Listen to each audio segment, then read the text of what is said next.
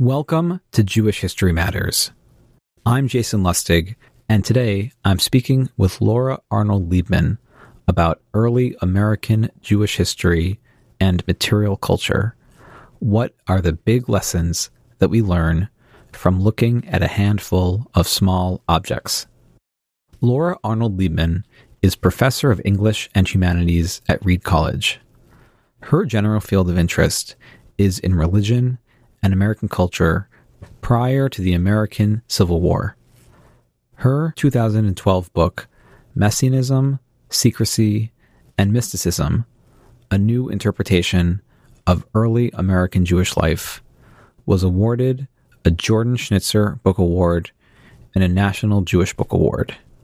And she recently published The Art of the Jewish Family, A History of Women in Early New York in 5 Objects, which is what we're going to talk about today on the podcast. The Art of the Jewish Family is an exciting book which uses microhistory and material culture, looking at individual lives and histories through material objects to tell a big story about Jewish women and New York and the wider Atlantic world from 1750 to 1850. The objects which she focuses on in the book include a letter written in 1761 where a woman requests financial aid from one of New York's leading synagogues, silver cups, ivory miniatures, commonplace books, and family portraits. All of these objects illustrate different aspects of people's lives, and altogether they tell us an important set of stories about people who don't always make their way into the history books. I hope that you'll check out Laura's very exciting book. If you purchase it directly from the press, and I've shared a link to it in the show notes, you can use the code AJFJHM15 for a 15% discount. Again, thanks for listening to Jewish History Matters. I hope that you'll enjoy our conversation about how material objects and material culture illuminates our understanding of American Jewish history and why it matters. So, hi, Laura. Hi, thanks for having me. Oh, I'm very glad to have you join me on the podcast. I mean, I think it's just a fantastic book. And I hope that today in our conversation that we'll be able to talk about what it means to look at the history of early American Jewish history, what it means to look at it through material culture, what it means to talk about gender in this context. There's just so much going on in this book through such a small number, really a handful, literally 5 objects. The heart of this book is really about material culture.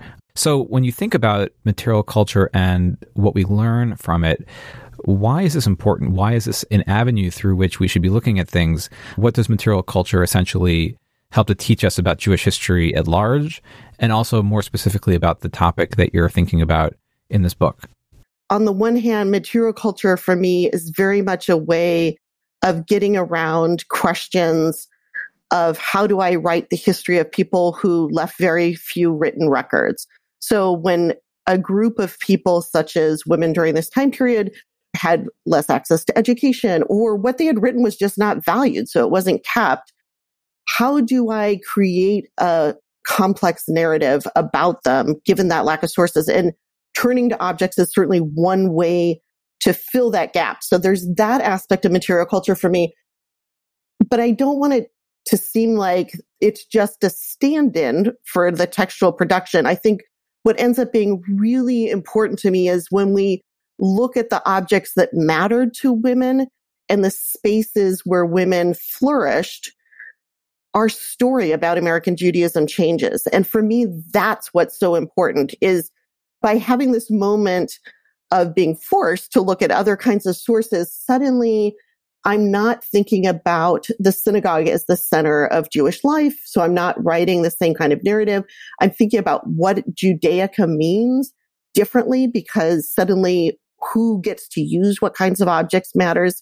So really just shifting the story because of the sources, that the sources allow us to focus on why I think certain things are important and why historically other people have de-emphasized certain parts of American Jewish history.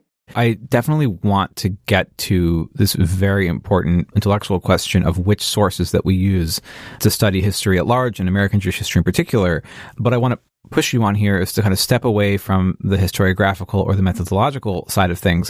The way that I'm thinking about this is there a different kind of lesson or a different kind of history that we learn from looking at the material objects that are left behind by people from this period when we're thinking about this period of Jewish history or kind of Jewish history as a whole?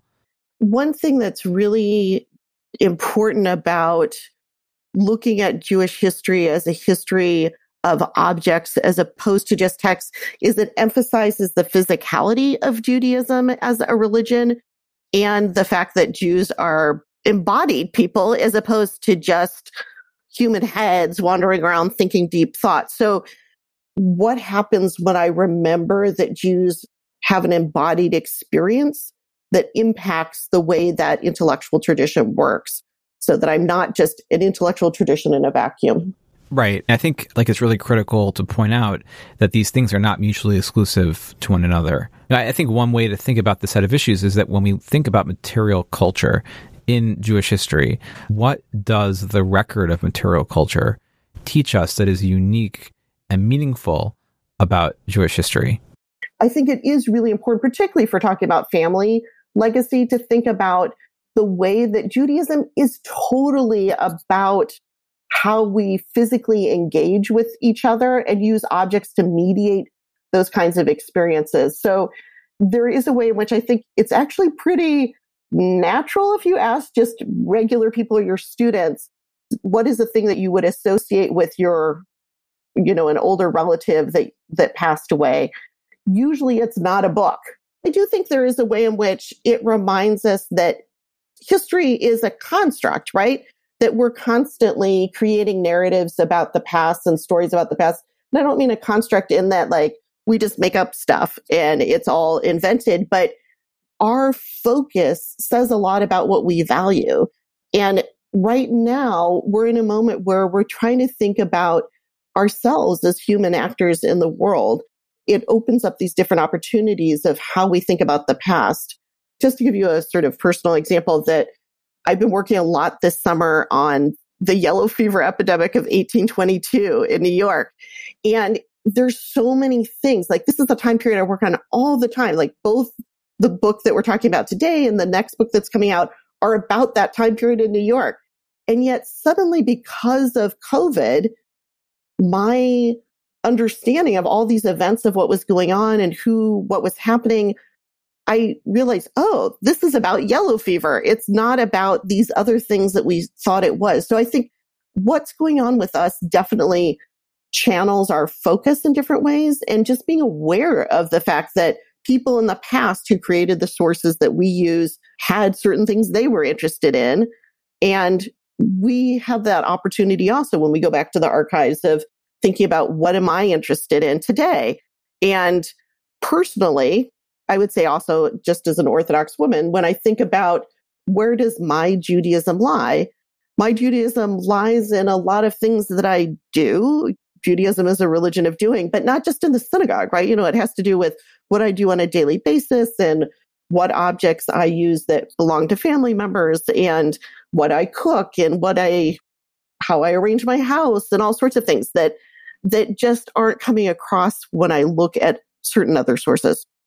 I'm really struck by your point that we need to think about the past as a past of real people.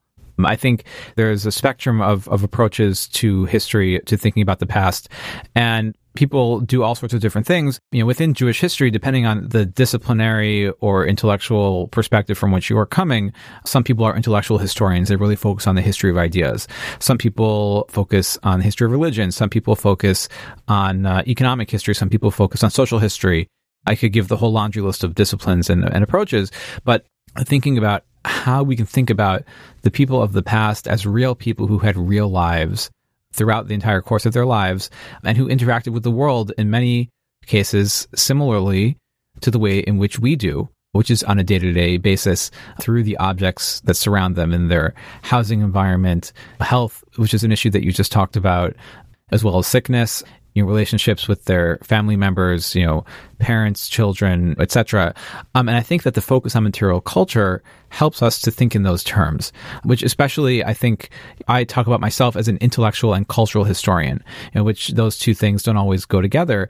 But I think about both Jewish history as a history of ideas and also Jewish history as a history of culture, a history of people themselves. And I think that one of the interesting things that looking at the history of material culture allows us to do is to think in both of those terms. Because, like you said, it raises this complex issue of what is left from one generation to the next. I think in many ways, this is a central question within Jewish history. What is the Jewish tradition or Jewish traditions, plural? What is Jewish culture or Jewish cultures? How do they get transmitted from one generation to the next? And material culture is one of these components. It's not just about ideas that people learn from the past, but somebody has a book, a physical book that has these things from a point in time in the past, or somebody has an heirloom, or somebody has a collection of papers or a photograph or some kind of ritual object. The list could go on and on. I think that part of what's interesting about material culture is, like you said, it allows us to think in these terms. Yeah, absolutely. I do think that there's a general utility in terms of material culture, but for me, for this particular time period between 1750 and 1850, this is the age where suddenly people are obsessed with emotions and affect and how they relate to other people, and that if they could feel the right things, it would change the way that they think. So if there was any time period where we wanted to get at that embodied issues and how bodies relate and how emotions add to the story, this would be the time period where we need to look for those kinds of sources. Can I focus on this word feel or feeling that you talked about? Because it seems to me that there are two meanings to this, right? Because you're talking about feelings and emotions as an ephemeral thing, but also when we talk about material culture, there's also the feeling materially of these objects. If you have a silver spoon or something like that, it might evoke a feeling, but it also has a feeling that one has physically when you pick it up. And the same can be said about anything else. That's a lovely thing to bring up, that in some sense that feelings are not just about my internal mental state, but are brought about because I'm an embodied person, right? So objects in particular are sensory, and so hence necessarily bring up questions about my relationship to the sensory world. And again, the 19th century is all about this, right? Particularly the first part of the 19th century. So for me to talk about a time period where they're obsessed with that issue of how I relate physically, what's the relationship between the mind and body experience, objects are just crucial for that conversation. I do think different things in different time periods, right? That they add different parts to the conversation. It's not like material culture always does one thing. Yeah. I think one thing to think about in this context, again, about the different modes of Jewish history and what material culture adds to it, going back to what you said about thinking about Jewish history as a history of real people, I think there's a tendency in terms of how people think about Jewish history, especially in a popular sense, but even among many scholars, is that we do think about Jewish history in terms of actual people, but primarily when we talk about the bad things, right? When we're talking about violence, when we're talking about massacres and expulsions, about the Holocaust, those are the points in history where people very naturally and correctly say, look, Jewish history is a history of actual people, right? Look, these are the people who were killed, etc. But I think that looking at material culture, especially in the way that you're doing it, allows us to think about Jewish people within history as people in times that are not so bad, in ways that are more positive. Yeah, no, that's a really interesting point. It gets back to my earlier question about when do we think certain kinds of sources matter? But I think your point that Jews are willing to talk about embodied experience when they're concerned about us having an emotional response to the past, and when are we supposed to guard our feelings against the past? I would say for me that personalizing, this was sort of came up in an issue, maybe a little bit tangentially, but a discussion that I had with a friend, Barbara Mann, while I was working on the book about, did I want to refer to the women in the book by their first name or by their last names? And certainly the feminist in me was like, well, their last names are changing, first of all, because they're getting married or not married during various points.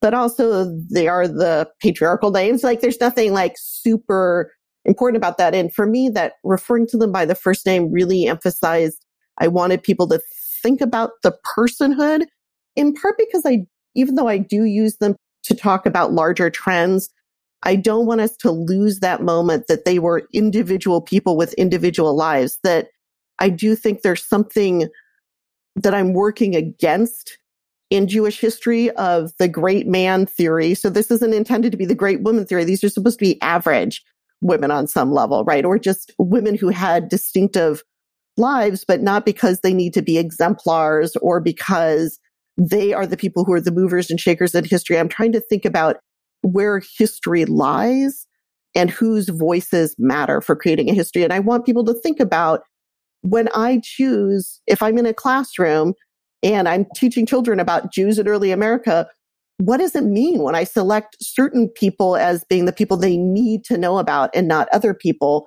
And what message does that send? And I would say, particularly for me right now, when we're thinking about like our lives seem so fragile all of a sudden, how do I want to be remembered, right? Like, what would it be the thing that makes somebody worth being remembered going forward, and whose lives matter, right? Like, what does it mean to have certain voices count and others not count?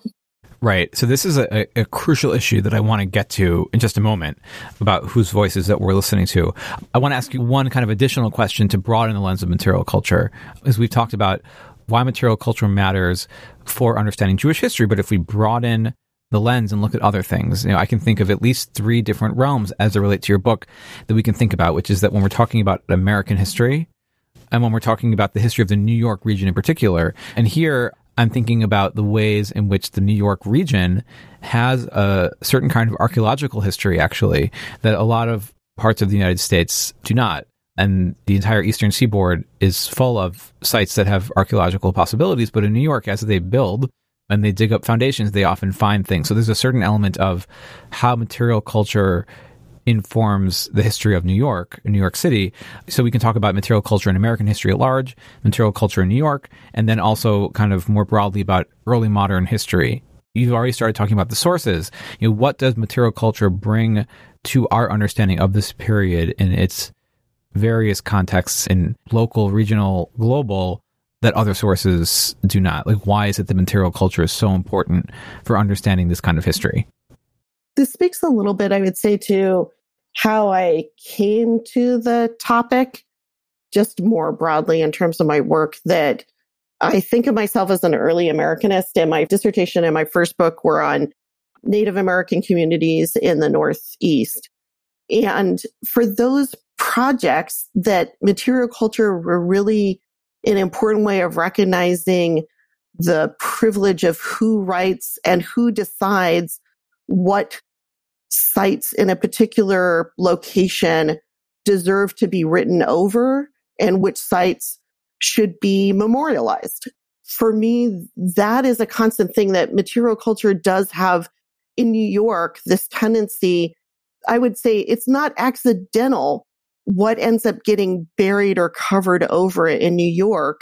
It's not just that the city expands and things disappear. Certain things from this time period are lovingly memorialized and fenced off and kept as sacred, and other things are not. And that excavations of when people remove the foundations of a building and are building a new building and we're like, whoa, there was a past here that inserts itself into the present and it refuses to be ignored. I think that is pretty important in terms of just remembering that there is a strategy to cities in terms of urban planning. Of cities are in some sense also self-fashioning, right? Like that who is in power creates a sense of who's at the center of the city and who's worth narrating. And I do think that that's crucial for understanding New York, that in a class that I teach about Harlem in particular. And I think it's really important to think about how different sites in New York that today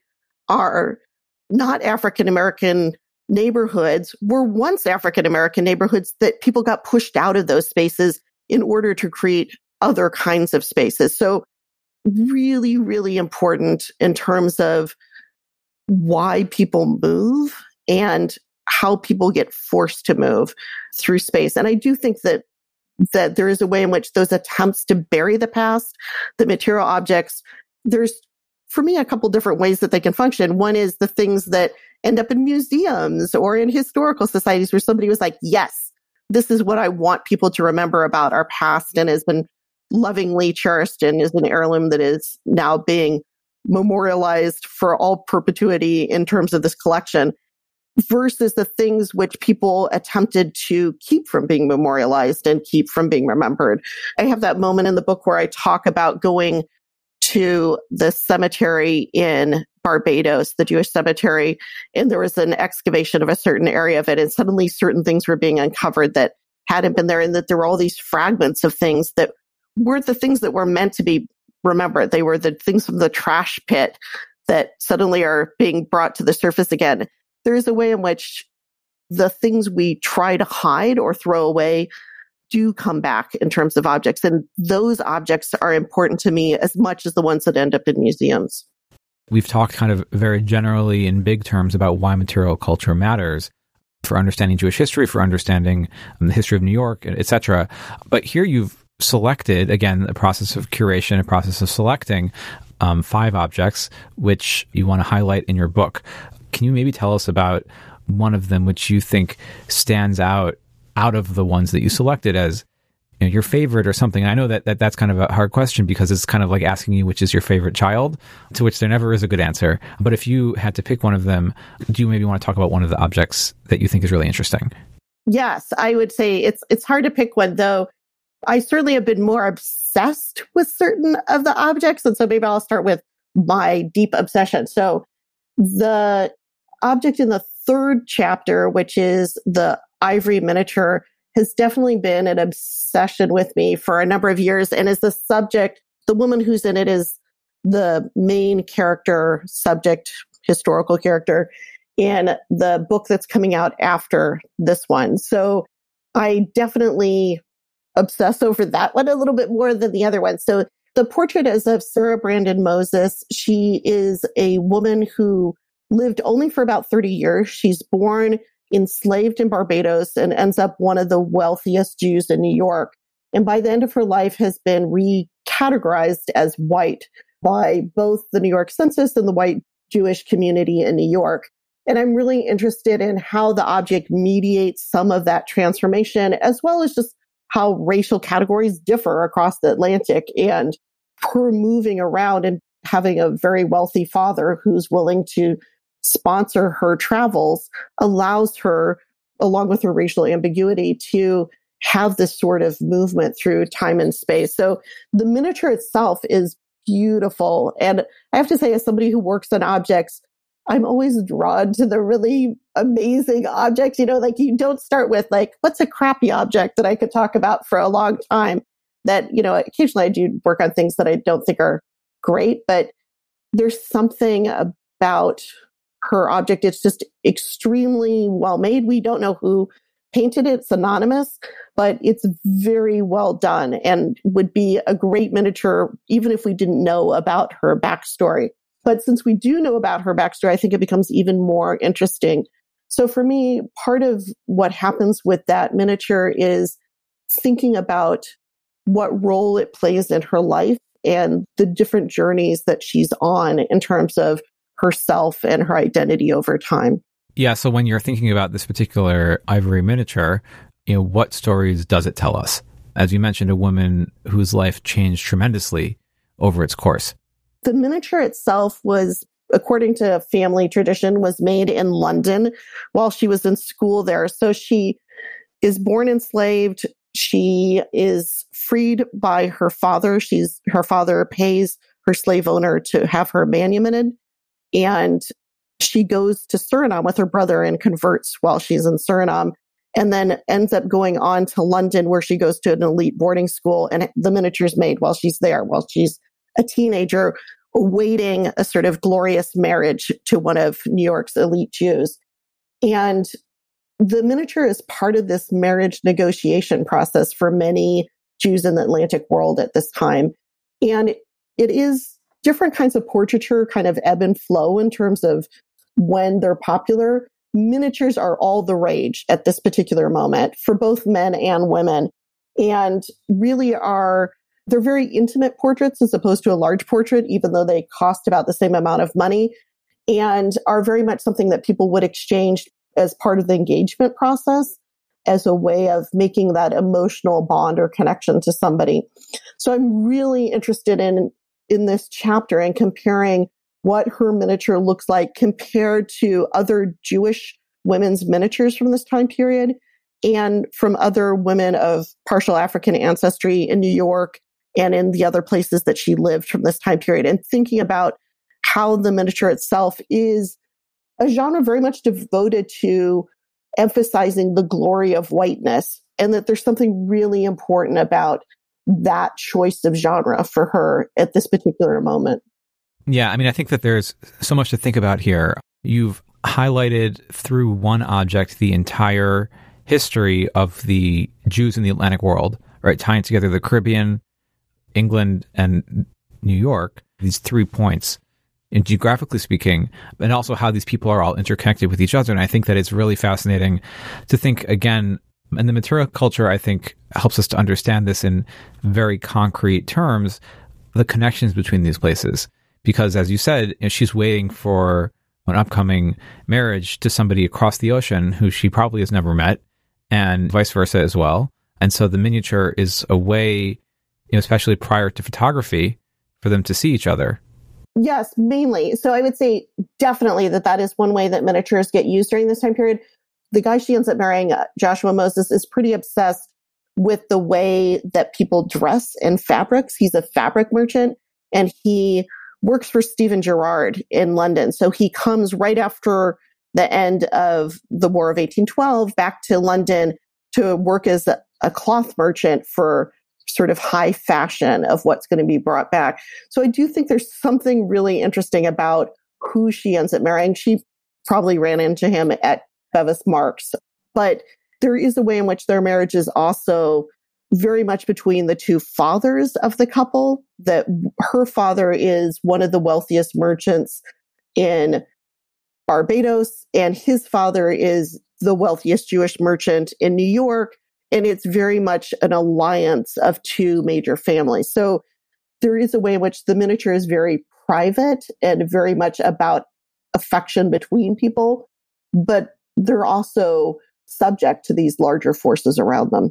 Well, exactly. And I think that two of the other issues that you've mentioned here, kind of in passing, is the issue of gender and the issue of race, the issue of whiteness.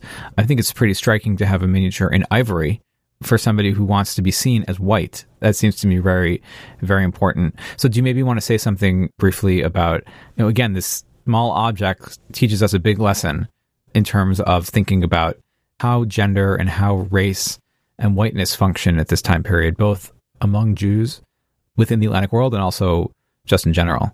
Well, you were mentioning the sort of 3 points of the triangle trade before, and I guess I would add Africa to the other place where Jews are involved.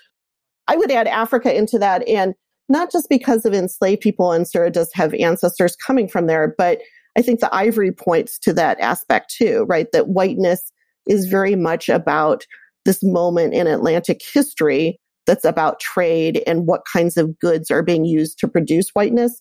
I do think it's very telling that at a moment where Jews' position in the so-called racial science categories of race, where Jews are going to fit, is very much being questioned. Are they white? Are they not white?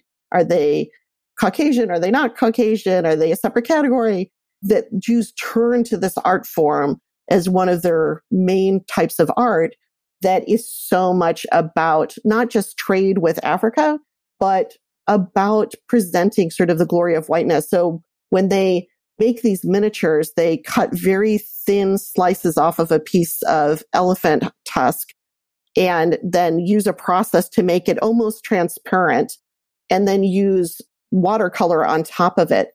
And the idea behind the watercolor, originally people would use some oil paints, but the oil paint really obscures the ivory.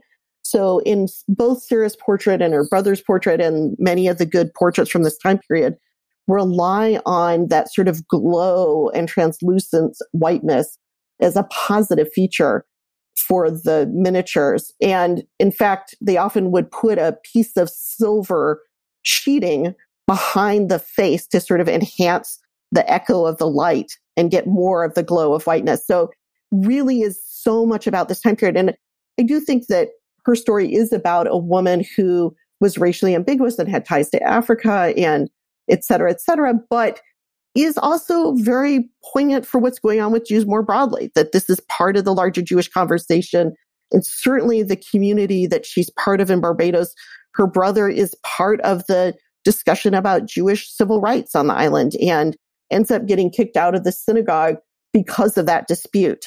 And her family on her mother's side is part of the discussion about civil rights for free people of color. So very much a family that's involved in politics around race and around rights. And the miniatures play a role in that in terms of what Jews' relationship to civil rights and to the body politic. The one thing that you didn't really touch on there so much was the gender aspect, but I think it offers us a chance actually to get into a much bigger set of issues. That this book is not just a history of Jews in early New York through objects, but a history of women, Jewish women in this time and place. When you think about material objects and you think about the historical sources that we have to study the past in general and to study this time period and place in particular, to what extent would you say that women's voices are lost to history in general, and more specifically, lost in the historical sources of this time period and place? And how are you, through looking at material objects, able to reclaim them and showcase the history of women and the history of gender in ways that are not as easy to do in other ways? That question about reclaiming women's voices for me really speaks to the cutoff point of the book of ending in 1850, that when you look at women in American Jewish history, obviously for decades, we've been trying to get more women back into American Jewish history.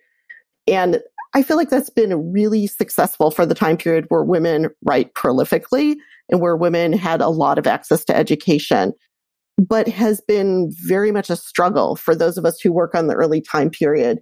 And personally, I know that I've been called out for not having enough women. With the book, Messianism book, when it went out for review originally, just the first chapter was on ritual baths. And reviewer number 2, of course, thought that it was horrible, as reviewer number 2 always does.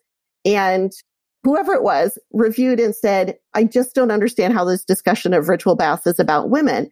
And also argued I needed to take Messianism out of the book, which proved to be very difficult since it was a book about Messianism. So I sort of ignored what reviewer number 2 said for a number of years, being like, humph. But I would say that point about, once I got over my annoyance at review number 2 about the Messianism part, I do think that the reviewer was correct, right? That what I would like to know about women in the ritual bath, a lot of the sources were not quite there. And I think that's where it tells part of the story, but not all of the story. That for me, moving outside of the synagogue complex and into the home for this book made a huge difference in terms of being able to tell a richer story about women's lives. So I guess I want to differentiate between gender being not just about objects, but what kinds of objects we think and where Judaism lies. Am I only Jewish when I'm in the synagogue complex? Or am I Jewish when I'm doing really quotidian, everyday kinds of things? Yeah, I mean, I think it speaks to questions of sources. As you know, I'm literally writing a book about the history of archives. So I'm always thinking about, what are the sources? What are people using? What is it that makes its way down to the present that we can actually study versus what doesn't survive, and then forecloses on our possibility to understand those aspects of the past. And this is an issue which I think comes forward in your book as well. I was struck by your discussion, particularly in the introduction, where you talk about the need to expand the definition of evidence, of historical evidence that we're looking at, and listen to silences in the archive. And of course, this again is a very common way of talking about that we have a historical record. Not everything gets put there. People choose what makes its way in. choose not to preserve other things. As a result, the historical record has silences. It has spaces where certain people's voices aren't there, or they've been erased, or something along those lines.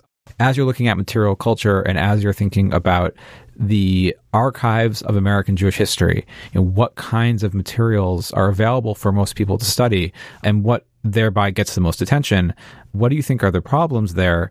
What do you think that it means to expand our definition of evidence and listen to the silences in the archive? And why do you think that it's so important for us to understand this time period? For me, that expanding our definition of evidence is not just recognizing that there are objects, but thinking about how our presumptions about those different sources have biased the way that we read them too. So the silver cups would be a good example of that they're on display at the Met, but they're not being highlighted. They're in the context of colonial silver, and they're not in the context of Jewish production. And their emphasis is on the men who made it and the men who owned it, when actually the woman is the person who's related to the maker of the cup. So, and her initials are on the cup as well, right? So why emphasize one person as being more important than another?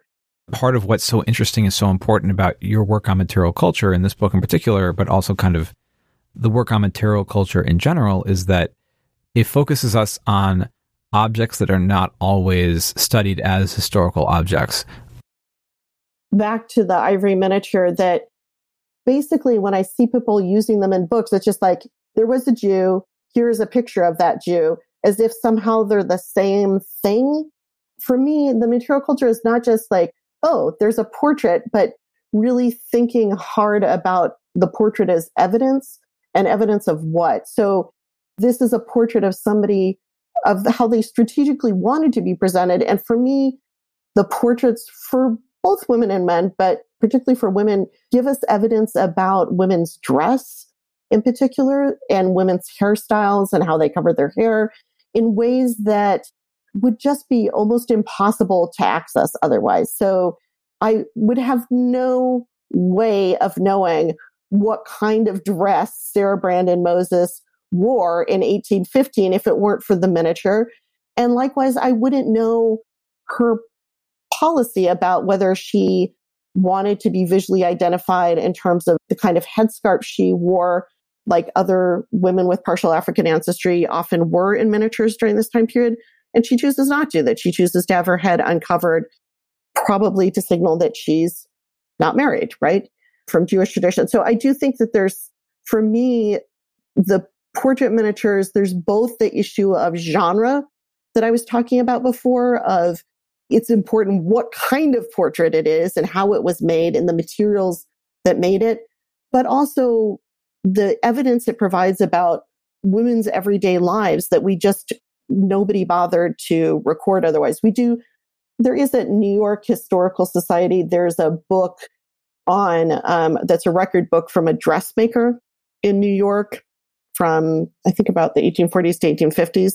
And there are some Jewish women recorded in there, but that is rare, right? Like, it's so unusual to have that kind of evidence of what women are wearing and to be able to compare that to different kinds of communities. So for me, it's been really important to think about how this helps me understand women's self-presentation as people who own objects, not just the miniature, but the objects that are being presented in the miniatures too. Yeah, I mean, I think that one of the key issues here also is about who is left out of the historical record. And again, one of the challenges of writing about the history of women, as you said, especially in an early time period, as opposed to more recently, is that there aren't as many written sources that are left written by these women. And I think that that's a really important aspect of this as well, which is that I think that you're able to tell a set of stories about Jewish women in early New York or within the early modern Atlantic world through these objects that if one limited themselves to textual sources, there would be the limits of, as you say, the silences in the archive. Maybe to speak to this, I mean, I think it's also important who I was able to cobble enough evidence together that I could tell their story, and who ended up not making it into the book, even though I was obsessed with some object of theirs. So there's this fantastic silhouette by Eduard, the same person who made this silhouette, in the last chapter. And it depicts a Jewish woman who he identifies as Rebecca Moses cutting a silhouette of two children. So it's a silhouette of a Jewish silhouette maker. We don't have any known silhouettes by Rebecca Moses. And so it's fascinating, right? Like you actually have a woman engaging in crafts during this time period. Unfortunately, there's about 5 or 6 women named Rebecca Moses during this time living in New York of Jewish women. So, and the children depicted don't really help to narrow it down. So going through this research, I was like, well, probably it's the Rebecca Moses who worked for Sheriff Israel and was a school teacher, but I don't actually know, right? And it just ended up being this thing of like, I knew too little, even though I love that miniature. But that's a great example. We have no other evidence about her making miniatures or of other Jewish women making miniatures from New York that I know of, not miniatures, silhouettes. And so we have no other evidence of Jewish women making silhouettes from New York that I know of from that time period. So if we didn't have that object, we lose out on like what kinds of cultural production and arts and self-presentation women are engaging in, that story is just gone. I think this is a really important set of issues. Again, as I mentioned, this is something that I think a lot about personally in terms of my own research. And I'm sure that there are also a lot of scholars listening in who are like, okay, yes, archives. I love archives. You know, I work in archives. I do my research there. What makes its way into the archive is such an important issue, etc. But I'm sure there are also people who are listening who are like bored to death and are saying, okay, why do I care what's inside the archive and what's not? And I think I want to focus on that. I want to focus on why this is important, which is to say that it's not just a professional question of what do I find when I visit the Center for Jewish History and the American Jewish Historical Society or the American Jewish Archives in Cincinnati? What do I find there? What do I not find there? You know, what stories can be told? What stories can't be told? Again, this is a methodological question, an intellectual question, but the question is, so what? You know, why does this matter? And I think that one of the keys to this is actually in a comment that you made in the introduction, where you say that the stories and the histories that we tell about American Jewish history have been skewed. And I was wondering if maybe connect these issues, right? So when we're talking about, so to speak, silences within the archive and the way in which this history has been skewed or told in certain ways, you know, first of all, what do you mean when you say that the stories we tell about American Jewry have been skewed? And why does it matter to tell these stories of women who, for these kind of methodological archival reasons that you were talking about, have been left out of the history beforehand? Why is it so important to center these women, to center this kind of history, you know, in terms of the broader project of understanding and conceptualizing the history of American Jewry at this time, and more broadly speaking as well? I think a great example of why it matters for me is the woman in the first chapter, Hannah Lusada, who's somebody who occasionally pops up in early colonial records. Sometimes she's been misidentified too. And she writes what's called a begging letter. We have so little in the historiography about poor Jews in early America, but they make up at least half of the community, sometimes more. So a third of Sheriff Israel's budget at this time is going to supporting poor Jews. But they're just not part of the story that people the guys who were interested in colonial history starting in the 50s through 70s weren't really interested in that. They wanted to show the people who were like Jewish heroes and Jews who made it good and merchant princes and whatnot, and people who were Revolutionary War heroes. She does not fit in that story very well because she's poor and she's constantly having to ask for assistance. But I think particularly as Jews who feel some sort of pressure as a model minority or about things we don't talk about today, it's really important that we know, like, Jews struggled financially in the past. It's not like all Jews were merchant princes, bankers who owned vast amounts of money. There has been a weird way in which that was the focus because there were lots of great sources for that. So going back and looking at Hannah, I was really interested in how even some of the discourse about her, one of the historians who I admire very much, early historians, had talked about her as being kind of a complainer. And I was like, yeah, she has to complain every year. That's like the genre of the letter. One, she's forced to ask for her yearly money in order to survive. They could have just given it to her and then she wouldn't have to write begging letters every year. But also, coming out of Native American studies, these begging letters are something that Native American children are taught to write from letter manuals during this time period. And the discourse is almost exactly the same. So it's like, oh my gosh, she's got this genre down, right? Like she knows exactly what she needs to say. This is not, somebody had written to her, English is almost unintelligible. Well, she seems to have written at least 2 other languages, right? So really important to think about. It's not just that she doesn't write English well. There's reasons for that that are structural, but also that there are reasons why she's being forced to subjugate herself to the men in the community in order to get her yearly stipend. And that's not about her being a complainer. That's about what the men are demanding of her and what society thinks poor people should have to do in order to get resources. Right. So then what does that tell us on a larger scale, right? You've talked about what it tells us about this one individual and about the culture of philanthropy or the culture of giving aid to the poor, etc. But what does that new perspective contribute to how we understand American history or colonial history in general? And then kind of turning the perspective on its side as well about American Jewish history as a whole. And I can think, just again, you've highlighted the focus on rich people. Looking at 20th century American Jewish history, people would tend to focus on, for instance, the Jacob Schiffs. And so, again, like looking at history in this way, what does this one person's story, why does it matter to tell her story in terms of understanding American history or colonial history and then Jewish history as well? For me, it goes back to something that Jonathan Israel says, which is that Jews are both agents and subjects of empire. So I think for me that emphasizing the ways that she is a subject of structural forces that keep her from being able to do the things she needs to do, that's an important part of the story of women in early New York.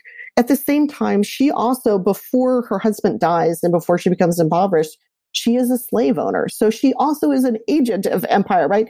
And that Jews are complicated, that we're not all good, all bad, that Jews are people too. So there's that aspect, as opposed to some of the larger narratives about Jews and slavery that had been circulating earlier, either anti-Semitic arguments about Jews and slavery, or just people wanting to sort of number count and say like, oh, Jews, not any more slave owners than other people. I think really important how Jews are implicated in structural oppression and also on the receiving end occasionally of structural oppression, right? That it's not a question of Jews as exemplars, but really trying to think about what is the legacy of Jews in American history, and very important for today, right? For our discussions about what is Jews' relationship to structural oppression. And I feel like very often the discourse today falls back into like Jews, all bad oppressors, or Jews, oh, but no, I'm a good Jew, right? So I can't be an oppressor. I was oppressed myself.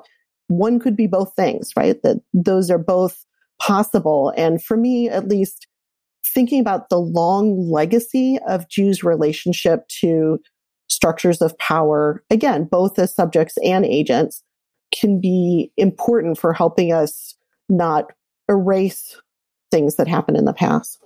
This is something that we spoke about extensively with Mark Dollinger recently on the podcast, about this question of understanding Jews both as people who have been historically persecuted, historically oppressed, but who also have, unfortunately, in some instances, not universally, but also played a role in terms of systems of oppression. And I think that one of the interesting things looking at these individuals is that they highlight that this is not just a phenomenon of the 20th century or anything like that, but this is a phenomenon throughout history. Yeah, and again, I think there's a reason why the questions today harken back to this time period. So I think there's a reason why people seem confused about why does Farrakhan keep on bringing up Jews and slavery. I do think it's because as a community, we've been a little negligent about wanting to talk about the ways in which Jews participated in the triangle trade, either as people who are selling sugar or people who own slaves, right? So that ends up being important, but trying to nuance that conversation, right? So, but the unwillingness to the reverting constantly to all good or all bad I think neither of those is particularly helpful in terms of reckoning with the past.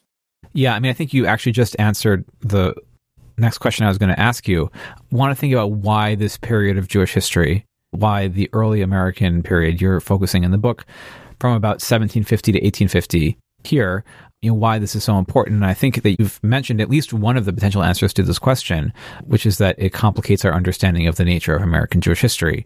And I'll just point out, and this is a question that I posed, I think actually even in the very first episode of the podcast to Sherry Rabin, where we were talking about 19th century American Jewish history and why it is that it matters. And one of the issues that came up then was just that demographically speaking, numerically speaking, the number of American Jews increased so much beginning in the late 19th century and into the 20th century. And so we're talking about a much smaller Jewish community in general, really minuscule, especially when we talk about the 17th and 18th century, somewhere in the range, you know the number better than I do, but in the range of a number of hundreds of Jews, throughout the North American colonies. You begin the book by looking at figures who make their way as refugees from Recife and elsewhere, and then the first decades after the establishment of the U.S. This really does tell a very different story in a lot of ways from what comes afterwards, just demographically speaking. But you're also saying that some of the same themes come through. So as you think about this book and about your other work focusing on the colonial period, the early period of American Jewish history, why do you think that it's so important to tell that story of early American Jewish history? What do we learn from it? Why does it matter?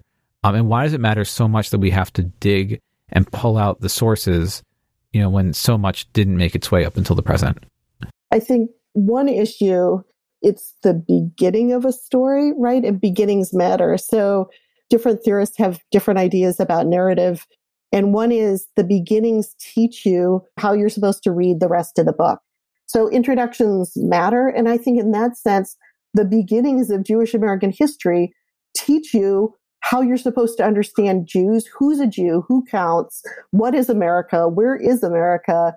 All those questions are embedded in what we say about early American Jewish history. So there's particularly, you see this in courses, certainly people starting with the colonial period going forward. But when we change the story about beginnings, we're also allowing ourselves to tell different stories for later. So I do think as somebody who thinks about beginnings a lot, that's important to me. Perry Miller, who's famous, old, now passed away long ago, scholar of early American history, primarily on the Puritans, talks about trying to have a beginning with which he could coherently begin. And he likes the Puritans because they provide a coherent beginning. And I've been very interested in my larger work about what does coherence mean and what does it mean to use the colonies as a way of thinking about later problems, both in positive and negative ways. So I do think there's a certain weight on what do we do with Jews in early America that shifts what we're able to talk about later. For me, the New York story was also really important to emphasize the women who were in New York often came from other places, right? Like none of these women lived their entire lives in New York. So a New York story isn't just about New York. And the Caribbean plays a huge role in the Jewish New York story during this time period, just in the way that the Caribbean is super important to later Jewish New York and later New York history. So really thinking about emphasizing the spread of Jewish history, but also how our beginnings shape the kinds of stories we're able to tell. Yeah. I mean, I'm really struck by this focus on beginnings because I think that when we talk about narrative, the question of beginning and ending is always very important in terms of how stories, how histories are framed, how they're told. But I'm really struck by thinking about what is the beginning of the story and what that tells us about the rest of it, or at least what the teller wants us to know. And if you think about someone who's telling a story, they choose where to begin. When they're telling a fictional story, also when they are writing a history. This is something that I've thought about a lot. I teach a class on historiography about how people write history and about the power of the telling of history, why it matters, how we tell history one way versus the other. I mean, the class it's actually about the history of Zionism, the history of Israel, the history of Jewish nationalism. But I've ended up using the 1619 project to talk to my students about the nature of historiography and what it means to tell a story in different ways. And the reason why I'm talking about 1619 project is actually related closely to what we were just talking about, which is about this question of beginnings. And I know that the 1619 project from the New York Times has gotten its fair share of criticism, but what is interesting to me is this question of where do you start the story of America, right? Do you start the story of America with the story of people fleeing religious persecution, or do you start it with the history of slavery in 1619, the first slaves arriving in the Americas from Africa? Depending on where you start the story, that leads to a radical rethinking of how you understand everything else that came afterwards. And this actually, I think, closely applies to what you were just talking about, thinking about the American Jewish history, which is, what is the nature of American Jewish history? Now, of course, I think that might be too essentializing. There is no nature, right? I think it was Scholem, Gershom Scholem, who said the essence of Judaism is that there is no essence, right? But that doesn't stop us from looking for one. And when we tell the story, there often is a thrust to it, talking about what do we want people to learn from it. And if we begin the story of American Jewish history in 1654, which is pretty much universally where most people are going to start, with Jews fleeing religious persecution, fleeing essentially the Inquisition, coming from Recife to New York as refugees, well, that tells a certain story about American Jewish history. That colors our understanding of the rest of American Jewish history as refugees fleeing from oppression to freedom. And I think that, I wonder if you maybe want to comment on that, which is to say, where we start American Jewish history, how we think about American Jewish history in the early period. I use the term myself, refugees from Recife. To what extent does that illuminate our understanding of American Jewish history, or does it obscure the history of, for instance, Jewish involvement in the slave trade and so on and so forth? Totally. I mean, I think it depends on what you say about Recife. Jews were in Recife in order to be involved in sugar production, which is so much tied to the triangle trade. So I think, again, it's sort of what story do I want to tell? And certainly New York is no bastion of glory once they arrive there, which I try to emphasize. New York is kind of bleh compared to what they're used to in Recife at that point. I do think it's unusual for me to start with this New York story. And partially I was writing a book at Bard Graduate Center in New York. I was thinking about New York Jews and what we say about them. But I do think that typically I don't tend to start with that moment, for exactly the reasons that you mentioned, in part because I do work on Newport a fair amount, but I work on the Caribbean a lot. And so the Caribbean doesn't just automatically lead to New York. It takes a long time for New York to take off and become more important.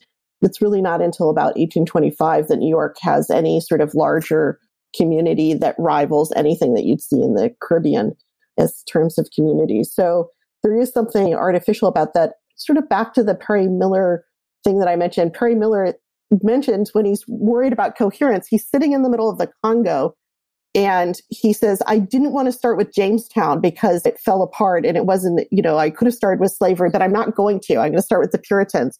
This is again where I think that issue of coherence, I do think beginnings are important, but that we need to think about the things that didn't work and the things that did work in terms of the colonial period too. So I'm involved right now with Adriana Brodsky in editing a volume called Jews Across the Americas, which starts in 1492 and has a lot of resources from the Spanish colonies and the Portuguese colonies and from the Caribbean, as well as the early North America. And it's so interesting to me of really forcing myself to think about when I start in the Spanish American colonies, the story shifts really dramatically as opposed to starting in New York.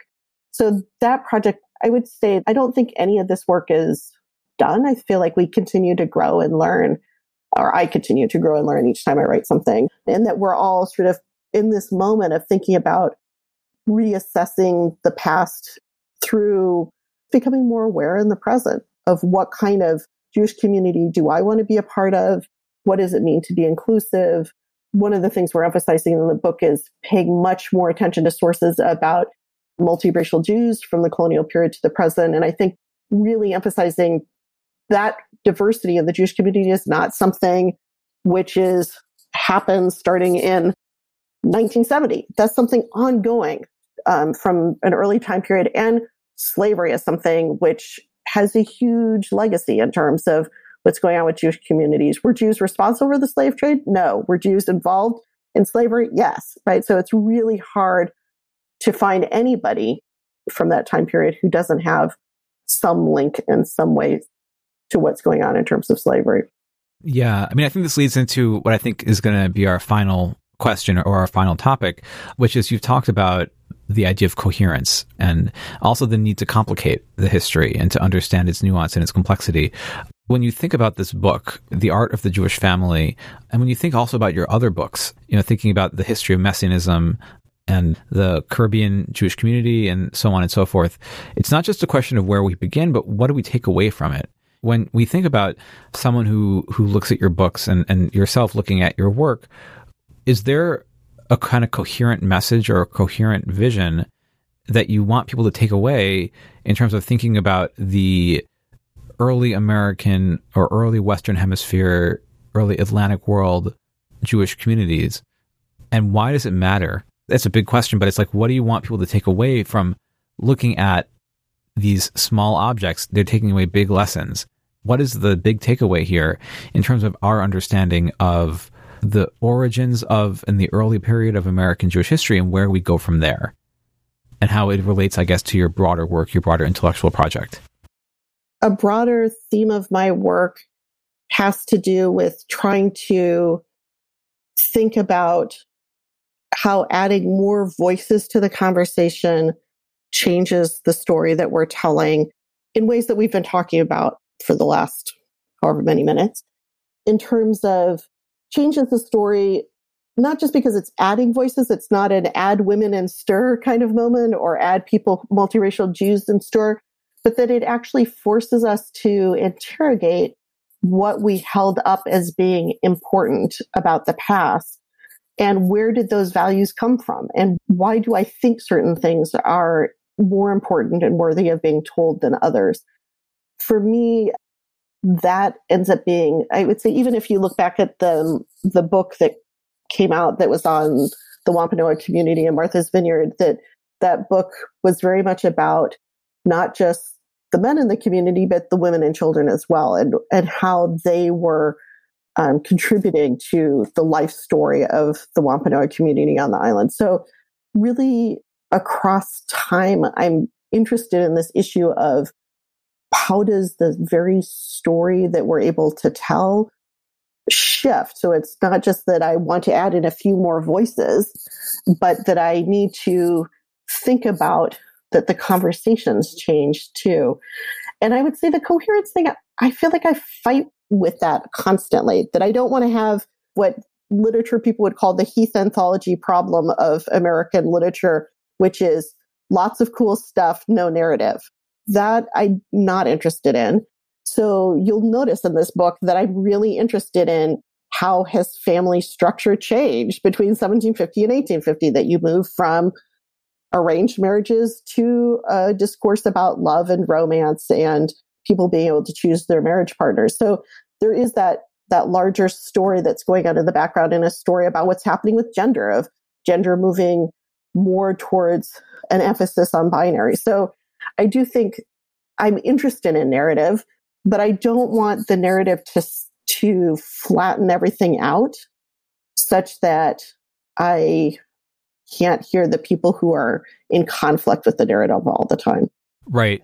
One thing just to follow up on that is, you were talking about adding voices to the narrative. You're talking about understanding diversity within the Jewish community, historically speaking, but you also talked about trying to understand what it means to be an inclusive Jewish community today. So when you think about why this history matters and why this approach matters, to what extent do you think that we can learn from the past in terms of understanding what we want America to look like today, or what we want the American Jewish community or communities in plural to look like in the present? Like, what is the lesson of this history? Not in any kind of practical sense necessarily, but what do we take away from understanding early American Jewish history and not disconnecting it from the present and saying, okay, we're so different now from the way that we were then, but understanding rather the lessons and the takeaways from this history. Yeah, maybe just to give you a concrete example, before COVID hit, I had a hands-on exercise that I did with middle school girls in Orthodox schools mainly that was based on this book. So it was about trying to teach them about American Jewish history, and they would create commonplace books. So each of them would have a historical character, and they would create a commonplace book for her, and they'd go around and exchange different things. And for me, there were several big takeaways compared to what I had seen happening in previous Jewish histories that I felt was so important for young Jewish women today to realize about the past. One was women actually made things. So each of the Jewish women had things that were associated with her life that they would paste into each other's commonplace books. Either they were poets or they made silhouettes or whatever they did. So that sort of notion, women as makers and doers of culture. Second was that there was such a variety of women in the Jewish community, right? Some were poor, some were wealthy, some had problems with mental illness in their family, some had African ancestry. There was just a variety of different people. And for me, like looking around the classroom and seeing the girls in the classroom were also diverse too, in terms of their backgrounds and what they brought to that community. And yet in each of the books that they put together, they were seeing how each of the women contributed something, right? That it's not just only the people with money count, or the only Jews who are part of history are white Jews from Europe who are Ashkenazi. A lot of times I'll get surprised, like so many Sephardic women, which Sephardic community is always really exciting for the young women. So I just feel like for me, doing those sorts of activities where it's not just about adults and how we understand things, but really trying to think about trying to bring a message to Jews on the ground and growing up. We matter, our voices matter, and a variety of voices matter. And that's been part of American Jewish history forever, right? Like since the beginning of American Jewish history, it's not something that like Jews of color just popped up right now. They're part of that legacy, and their voices matter and they count. So for me, that helps create a message of inclusion going forward that I personally hope has sort of helpful resonances with people in real Jewish communities, as opposed to just, I read a book and I tuck it away. That I was really trying to think about how could I take the lessons about community building that were going on in the commonplace books and the contributions of women, and to make that something palpable for people so that they could see how the variety of voices contributed to creating a Jewish history. All right. Well, thank you very much. This has been a really fascinating and I think really important conversation. And thank you for joining me. Thank you so much. And thanks to you for listening. If you enjoyed our conversation, I hope you'll subscribe to the podcast. We've got so many great things headed your way. Until next time, I'm Jason Lustig, and thanks for listening to Jewish History Matters.